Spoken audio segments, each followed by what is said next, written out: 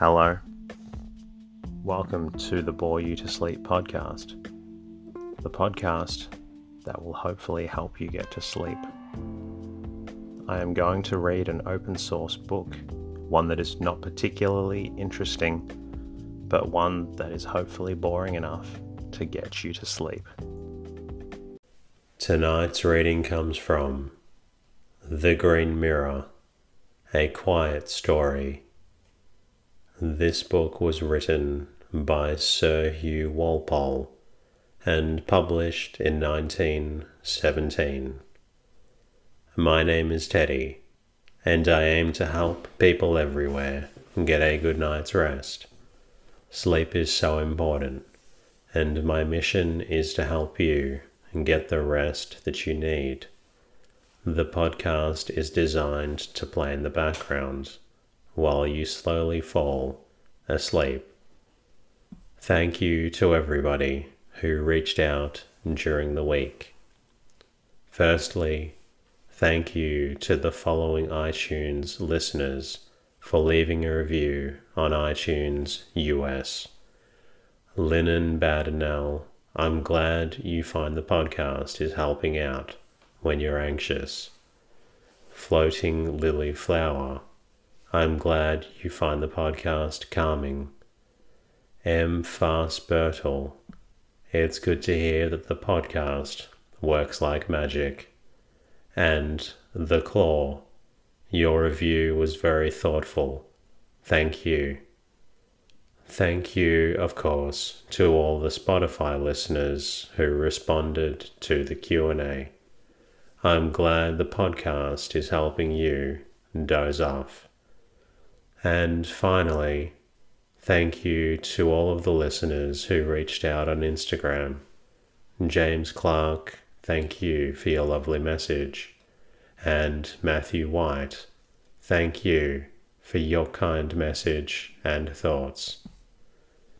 As always, a massive thank you to everyone who supports me on Patreon or Anchor with a financial monthly contribution. I'm ever so grateful for your financial contribution to the podcast. The podcast is completely free, and it's thanks to your support that allows me to bring out more episodes for those who need them.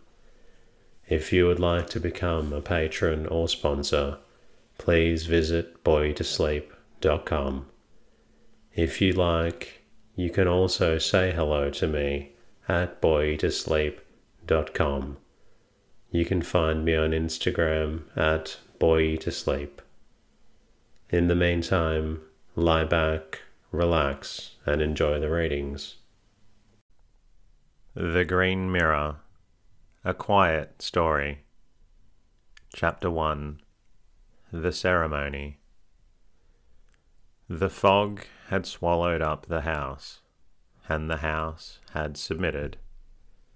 So thick was the fog that the towers of Westminster Abbey, the river, and the fat complacency of the church in the middle of the square, even the 3 plane trees in front of the old gate, and the heavy old-fashioned porch had all vanished together, leaving in their place the rattle of a cab, the barking of a dog, isolated sounds that ascended plaintively from a lost, a submerged world.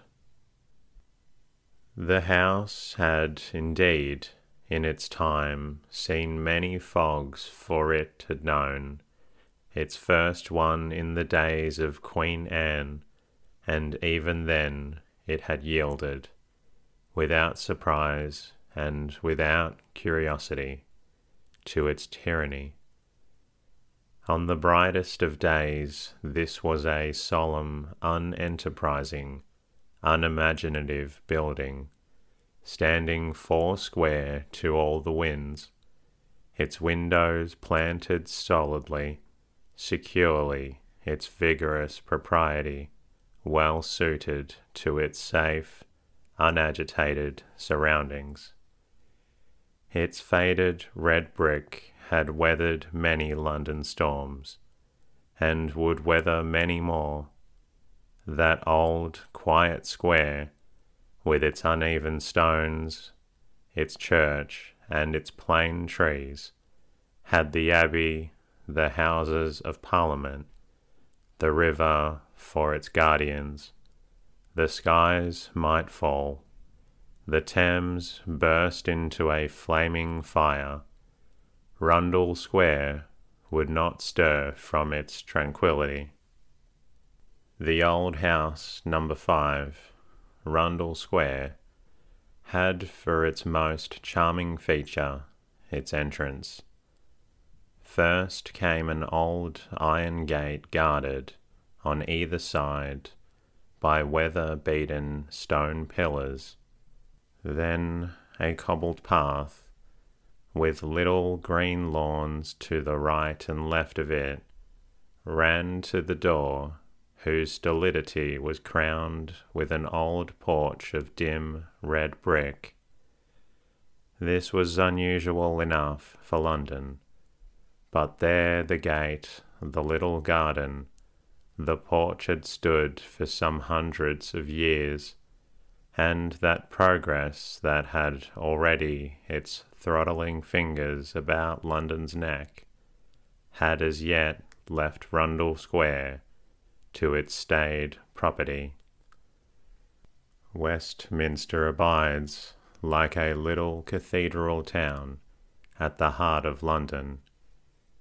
One is led to it through Whitehall, through Victoria Street, through Belgravia, over Westminster Bridge with preparatory caution.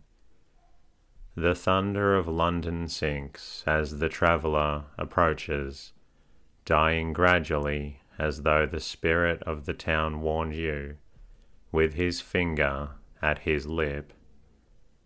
To the roar of the traffic there succeeds the solemn striking of Big Ben, the chiming of the Abbey bells.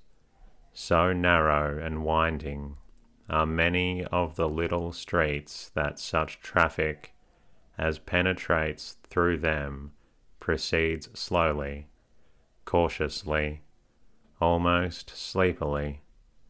There are old buildings and grass squares, many clergymen, schoolboys in black gowns and battered top hats, and at the corners one may see policemen motionless, solemn, stationed one supposes to threaten disturbance or agitation. There is, it seems, no impulse here to pile many more events upon the lap of the day than the poor thing can decently hold. Behind the windows of Westminster life is passing, surely, with easy tranquillity, the very doorbells are, many of them, old and uncomfortable, unsuited to any frantic ringing. There does not sound, through every hour, the whirring clang of workmen flinging, with eager haste, into the reluctant air, hideous and contemptuous buildings. Dust does not rise in blinding clouds from the tortured corpses of old and happy houses. Those who live here live long. Number 5, Rundle Square, then, had its destiny in pleasant places. Upon a fine summer evening, the old red brick with its windows staring complacently upon a comfortable world showed a fine colour. Its very chimneys were square and solid, its eaves and water pipes regular and mathematical. Whatever horrid catastrophe might convulse the rest of London, Number 5 would suffer no hurt. The god of propriety, the strongest of all the gods, had it beneath his care. Now behind the fog it waited, as it had waited so often before, with certain assurances for its release. Inside the house at about 4:30, upon this afternoon, November 8th in the year 1902, young Henry Trenchard was sitting alone. He was straining his eyes over a book that had interested him so deeply that he could not leave it in order to switch on the electric light. His long nose stuck into the book's very heart, and his eyelashes almost brushed the paper. The drawing room where he was had caught some of the fog and kept it, and Henry Trenchard's only light was the fading glow of a red, cavernous fire. Henry Trenchard, now 19 years of age, had known, in all those 19 years, no change in that old drawing room. As an ugly and tiresome baby, he had wailed before the sombre indifference of that old, stiff green wallpaper. A little brighter than, perhaps, had sprawled upon the same old green carpet, had begged to be allowed to play with the same collection of little scent bottles and stones and rings and miniatures that lay now in the same decent symmetry, in the same narrow glass-topped table over by the window. It was by shape and design as a heavy room, slipping into its true spirit with the London dusk, the London fog, and the London lamp-lit winter afternoon, seeming awkward, stiff, almost affronted, before the sunshine and summer weather. One or two Trenchards, 2 soldiers and a bishop, were there in heavy old gold frames, 2 ponderous glass-fronted bookcases, guarded from any frivolous touch high stiff-backed volumes of Gibbons and Richardson and Hooker. There were some old watercolours of faded green lawns, dim rocks and seas with neglected boats upon the sand, all these painted in the stiff precision of the 30s and the 40s, smoked and fogged a little in their thin black frames. Upon one round table, indeed, there was a concession to the modern spirit in the latest numbers of the Cornhill and Blackwood magazines, the Quarterly Review and the Hibbert Journal.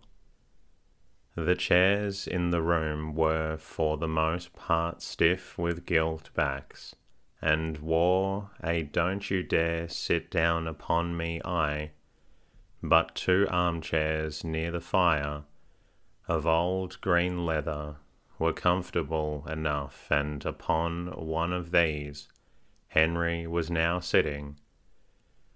Above the wide stone fireplace was a large old gold mirror, a mirror that took into its expanse the whole of the room, so that standing before it, with your back to the door, you could see everything that happened behind you.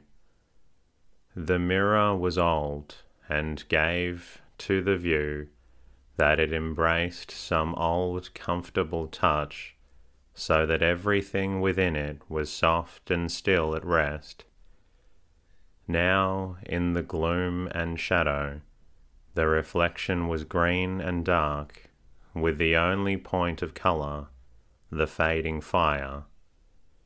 Before it a massive gold clock with the figures of the 3 Graces, stiff and angular, had its summit ticked away as though it were the voice of a very old gentleman telling an interminable story. It served indeed for the voice of the mirror itself. Henry was reading a novel that showed upon its back Moody's bright yellow label. He was reading, as the clock struck 4:30, these words: "I sat on the stump of a tree at his feet, and below us stretched the land, the great expanse of the forests, sombre under the sunshine, rolling like a sea, with glints of winding rivers, the grey spots of villages, and here and there a clearing, like an islet of light amongst the dark waves of continuous tree-tops. A brooding gloom lay over this vast and monotonous landscape. The light fell on it as if into an abyss. The land devoured the sunshine. Only far off along the coast, the empty ocean, smooth and polished within the faint bays, seemed to rise up to the sky in a wall of steel. And there I was with him, high on the sunshine on top of that historic hill. The striking of the clock brought him away from the book with a jerk. So deep had he been sunk in that he looked now about the dusky room with a startled, uncertain gaze. The familiar place settled once more about him, and, with a little sigh, he sank back into his chair. His thin, bony legs stuck out in front of him. One trouser leg was hitched up, and his sock, falling down over his boot, left bare part of his calf. His boots had not been laced tightly, and the tongues had slipped aside, showing his sock. He was a long, thin youth, his hair untidy, his black tie up at the back of his collar. One white and rather ragged cuff had slipped down over his wrist. The other was invisible. His eyes were grey and weak. He had a long pointed nose, with 2 freckles on the very end of it, but his mouth was kindly, although too large and indeterminate. His cheeks were thin and showed high cheekbones. His chin was pronounced enough to be strong, but nevertheless helped him very little. He was tidy and ungainly, but not entirely unattractive. His growth was at the stage when nature has not made up its mind as to the next, the final move. That may, after all, be something very pleasant. His eyes now were dreamy and soft, because he was thinking of the book. No book, perhaps, in all his life before, had moved him so deeply, and he was very often moved, but as a rule, by cheap and sentimental emotions. He knew that he was cheap. He knew that he was sentimental. He very often hated and despised himself.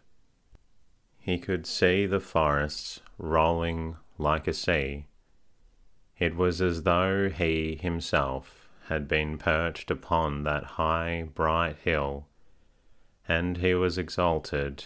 He felt with the same exaltation the space and the freedom, the liberty, the picture of a world wherein anything might happen, where heroes, fugitives, scoundrels, cowards, conquerors all alike might win their salvation. Room for everyone, no one to pull one up, no one to make one ashamed of what one says and does, no crowd watching one's every movement, adventures for the wishing and courage to meet them. He looked about the room and hated it, the old shabby hemmed-in thing. He hated this life to which he was condemned. He hated himself, his world, his uninspiring future. My God, I must do something. I will do something. But suppose I can't. His head fell again. Suppose he were out in that other world, there in the heart of those dark forests. Suppose that he found that he did no better there than here. That would be indeed the most terrible thing of all. He gazed up into the mirror, saw in it the reflection of the room, the green walls, the green carpet, the old faded green place like moss covering dead ground, soft, damp, dark, and beyond, outside the mirror, the world of the forests, the great expanse of forests, and beyond the ocean, smooth and polished, rising up to the sky in a wall of steel. His people, his family, his many, many relations, his world, he thought, were all inside the mirror, all embedded in that green, soft, silent enclosure. He saw stretching from one end of England to the other, in all provincial towns, in neat little houses, with neat little gardens, in cathedral cities with their sequestered closes, in villages with the deep green lanes leading up to the rectory gates, in old country houses hemmed in by wide stretching fields, in little lost places by the sea, all these persons happily, peacefully sunk up to their very necks in the green moss. Within the mirror this, outside the mirror the rolling forests, guarded by the shining wall of sea. His own family passed before him, his grandfather, his great-aunt Sarah, his mother and his father, Aunt Aggie and Aunt Betty, Uncle Tim, Millicent, Catherine. He paused then. The book slipped away and fell onto the floor. Catherine, dear Catherine. He did not care what she was. And then, swept by a fresh wave of feeling springing up, stretching his arms, facing the room, he did not care what any of them were. He was the idiot, the discontented, ungrateful idiot. He loved them all. He wouldn't change one of them. He wouldn't be in any other family in all the world. The door opened. In came old Rocket, the staff and prop of the family, to turn up the lights and to poke the fire. In a minute tea would come. Why, Mr. Henry, no fire nor lights? He shuffled to the windows, pulling the great heavy curtains across them. His knees were cracking very slowly as he bent, picked up the book and laid it carefully on the table, next to the Hibbert Journal. I hope you've not been reading, Mr. Henry, in this bad light, he said. Later, between 9 and past, Henry was sitting with his father and his uncle, smoking and drinking after dinner. Tonight was an evening of ceremony, the family ceremony of the year. Therefore, although the meal had been an extremely festive one with many flowers.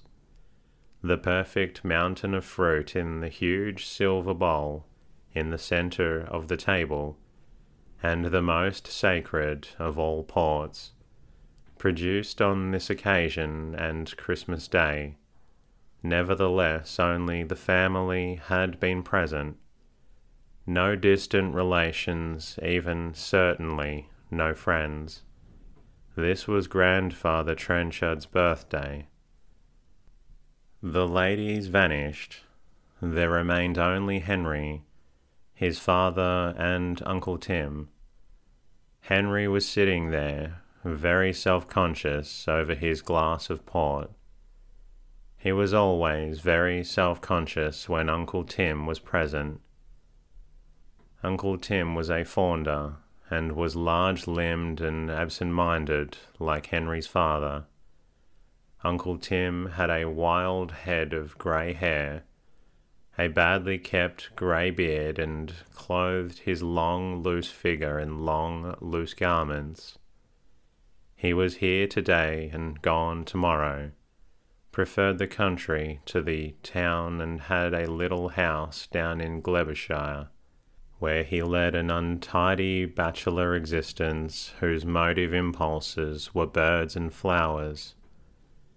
Henry was very fond of Uncle Tim. He liked his untidiness, his careless geniality, his freedom, and his happiness. Henry's father, George Trenchard, was splendid, that thought Henry, was the only possible word, and the boy, surveying other persons' fathers, wondered why Catherine Millicent and himself should have been chosen, out of all the world, to be so favoured.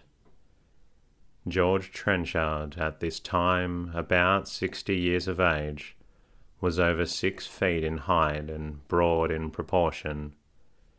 He was growing too stout. His hair was grey and the top of his head bald. His eyes were brown and absent-minded. His mouth large with a lurking humour in its curves. His cheeks were fat and round, and there was the beginning of a double chin. He walked always in a rambling, rolling kind of way, like a sea captain on shore, still balancing himself to the swing of his vessel, his hands deep sunk into his trouser pockets. Henry had been privileged sometimes to see him, when absorbed in the evolution of an essay or the chapter of some book. He is, of course, one of our foremost authorities on the early 19th century period of English literature, especially Hazlitt and De Quincey. He rolled up and down his study, with his head back, his hands sunk in his pockets, whistling a little tune. Very wonderful he seemed to Henry then. He was the most completely careless of optimists, refusing to be brought down to any stern fact whatever, hated any strong emotion or stringent relations with anyone, treated his wife and children as the most delightful accidents against whom he had most happily tumbled. His kindness of heart was equally only by the lightning speed with which he forgot the benefits that he had conferred, and the persons upon whom he had conferred them. Like a happy bird, he went carolling through life.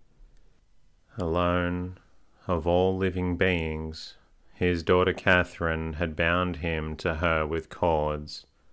For the rest, he loved and forgot them all. Now, on this family occasion of his father's birthday, his father was 87 today. He was absolutely happy. He was proud of his family when any definite occasion, such as this, compelled him to think of it. He considered that it had all been a very jolly, pleasant dinner, that there would certainly follow a very jolly, pleasant evening.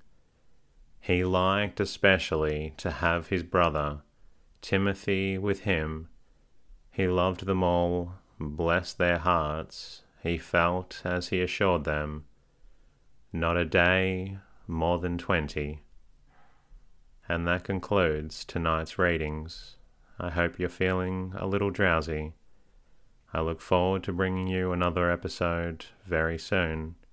In the meantime, good night.